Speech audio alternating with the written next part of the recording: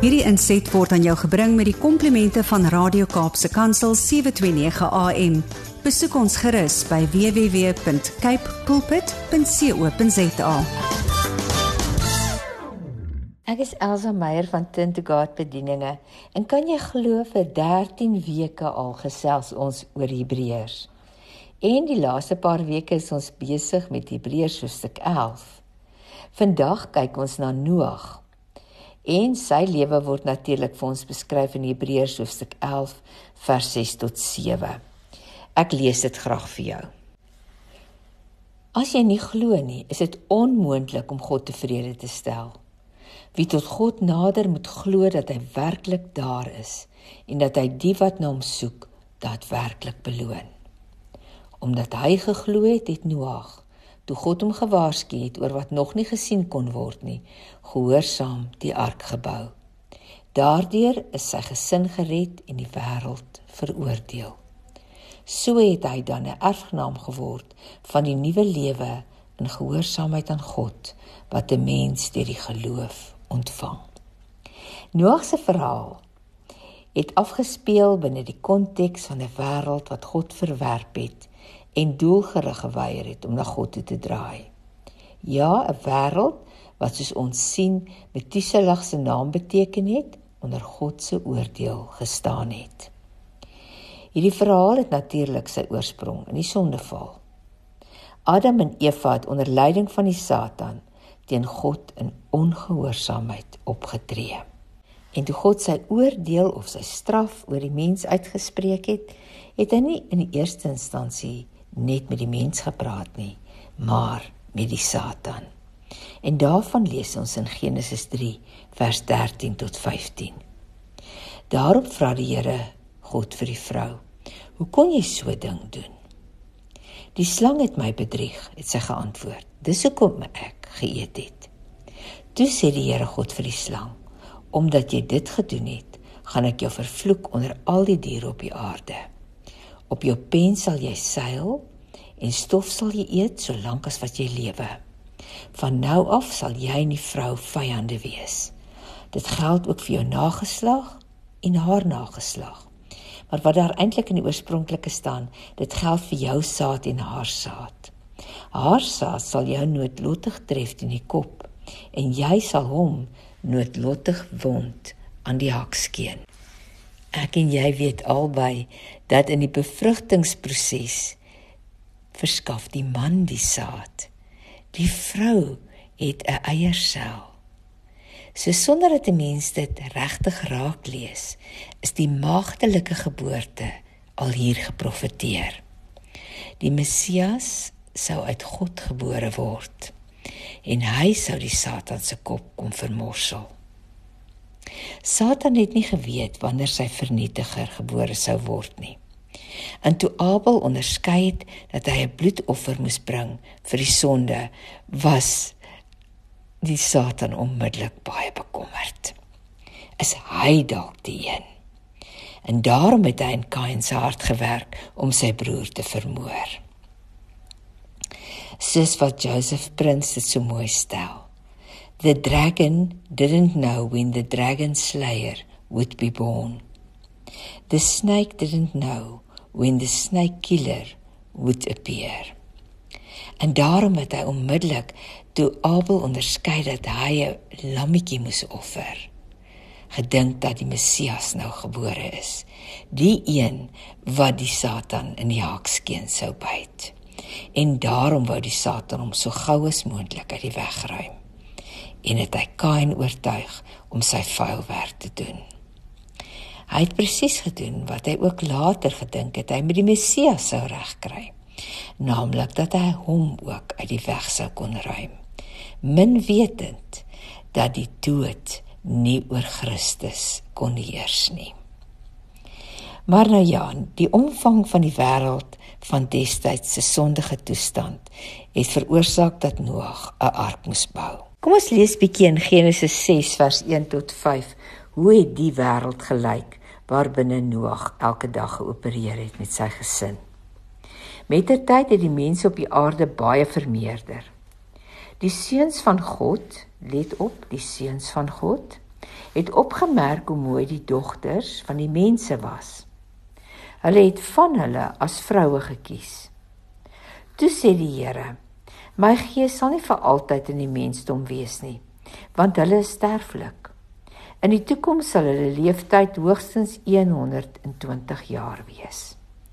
In daardie tyd en ook daarna was daar reuse op die aarde, want telkens wanneer die seuns van God gemeenskap met die vroue uit die menslike geslag gehad het, is kinders gebore, wat helde geword het en wat in die ou legendes vermeld word.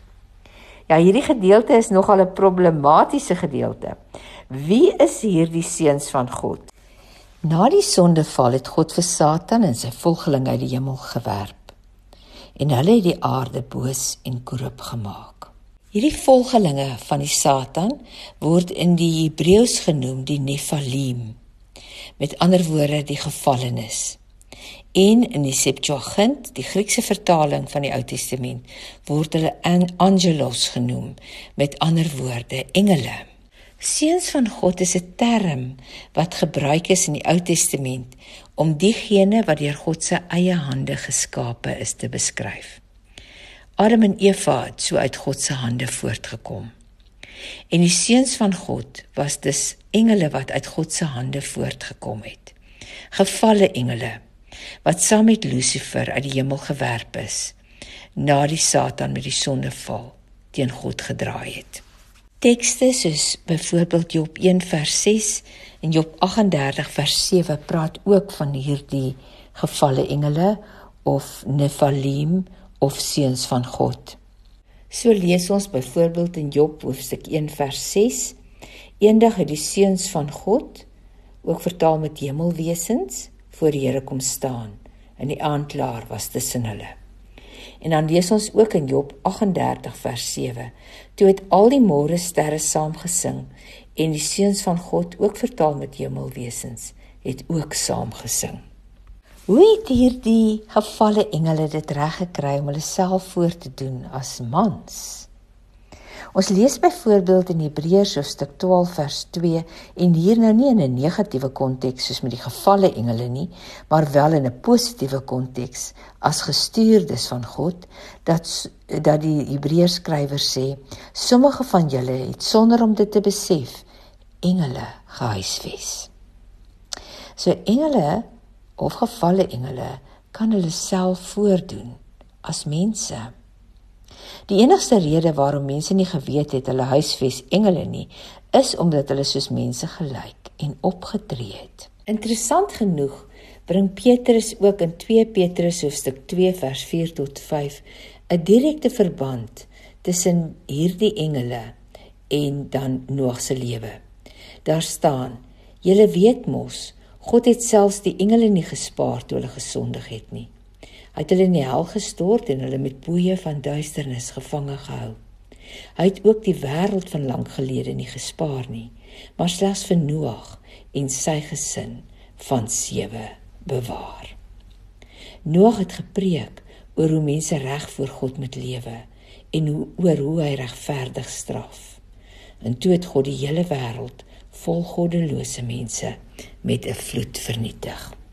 Ja, binne hierdie korrupte, stikkende wêreld, gevul met rebellie, moes Noag en sy familie dag na dag lewe. Ons lees in Genesis hoofstuk 6 vers 5 tot 7. Die Here het die omvang van die boosheid, en ek wil nou hê jy moet opmerk wat is die Hebreëse woord vir boosheid. Die Here het die omvang van die gamas van die mensdom raak gesien. Nou verstaan jy sommer waarvoor staan gamas. Hy het opgemerk dat hulle gedagtes gedurig sleg was. Die Here was spyt dat hy die mens gemaak het. Dit het hom diep bedroef. En daarom sê die Here, ek sal die mense wat ek gemaak het heeltemal uitwis. En saam met hulle sal ek ook die diere, klein en groot, as ook die voëls vernietig, want ek is spyt dat ek hulle gemaak het. Maar Noag het guns in die oë van die Here gevind. Die Hebreërs skrywer sê in hoofstuk 11 vers 7 van Noag dat omdat hy geglo het, toe God hom gewaarsku het oor wat nog nie gesien kon word nie, het hy gehoorsaam die ark gebou, En daardeur is sy huisgesin gered en die wêreld veroordeel. Nou volgens die gedeelte wat ons in 2 Petrus gelees het Noag nooit die boodskap van redding net vir homself en sy gesin gehou nie. Hy het deur sy gehoorsaamheid aan God homself en sy gesin gered, maar hy het ook terselfdertyd die boodskap van God met die mense van sy tyd gedeel. Ja, Genesis 6 vers 9 tot 13 vertel vir ons meer van Noag. En hier lees ons, hy was 'n opregte man. Hy was onberispelik. Hy het God se wil deurgaans uitgeleef. Hy het in 'n noue verhouding met God geleef. En ons lees ook dat hy 3 seuns gehad het, Sem, Cham en Jafet, en dat teen daardie tyd die aarde so korrup was, vol Hamas, en dat God hierdie korrupsie in die wêreld gesien het, dat hy al wat hy opgemerk het was geweld en bederf as hy die wêreld gesien het, en daarom het hy besluit om alles te vernietig. En hy het vir Noag toe in vers 14 tot 18 van Genesis 6 opdrag gegee om 'n ark te bou met baie spesifieke afmetings. Dit moet 135 meter lank wees, 22 meter breed, 22,5 en 13,5 meter hoog wees. En dit moet voorsien wees van 'n dak waarvan die nok 45 cm hoog is. En toe die Here gesê, hy gaan die wêreld met vloedwaters tref en alles onder die son uitwis, wat nie veilig binne in die ark is nie. Maar dat hy vir Noag, sy vrou, sy seuns en hulle vroue veilig sal bewaar. Nou, ek wil 'n bietjie met jou deel rondom die ark, want dit is onbeskryflik interessant. Die ark was groter as enige vaartuig wat ooit deur die eeue heen voor die 19de eeu gebou is. Die ark was baie groot. Dis moeilik om te begryp presies hoe groot, totdat jy hoor dat daar 125.000 skape binne in 'n ark sal pas, in die ark wat Noag gebou het. Die ark was sonder 'n roer of 'n aandrywing. Dit was met ander woorde volkome uitgelewer aan waarheen die vloed dit ook al sou neem. En tog sê kenners, die ontwerp was geweldig gevorderd. Skepe word na al die eeue steeds volgens hierdie formule gebou.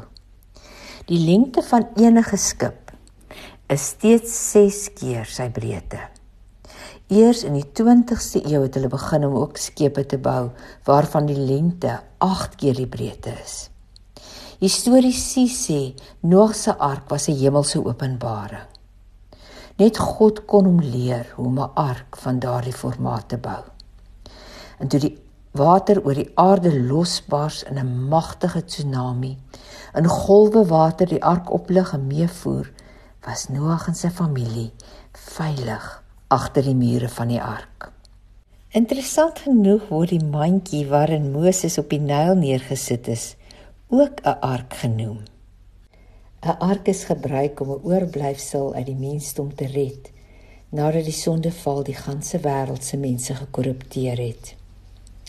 En toe God sy volk wat in slawerny was, wou uitlei, het hy weer eens 'n seentjie in 'n ark op die Nyl weggesteek.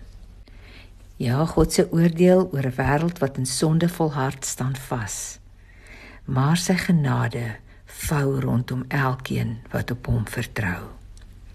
En hy sal telkens 'n mensdom wat hom vasgryp, beskerm. En nou kom die Hebreers skrywer nog 'n keer by sy boodskap van waarop en op wie ons hoop uit. Nou verstaan ons waarom die Hebreers skrywer volgende op Noag fokus in sy gesprek met sy lesers oor 'n lewe van geloof. Ja, werke kan julle nie red nie. Kyk na Abel, sê hy vir hulle.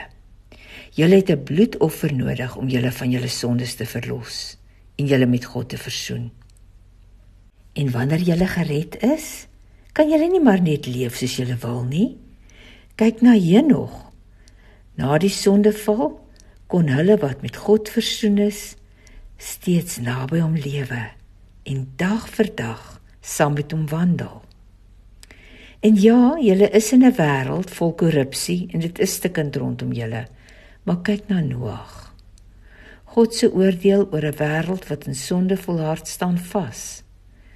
maar sy genade maak dat hy self 'n ark verskaf waarin sy kinders kan skuil. Noag in die ark wys nog eens heen na Christus, die ark waarbinne ons veilig is wanneer God se oordeel oor alles spoel. Agter die bloed van Jesus, toegevou deur sy geregtigheid, is ons veilig wanneer God die sondige wêreld oordeel. Ek is Elza Meyer van Deel bedieninge. Hierdie inset was aan jou gebring met die komplimente van Radio Kaapse Kansel 729 AM. Besoek ons gerus by www.cape pulpit.co.za.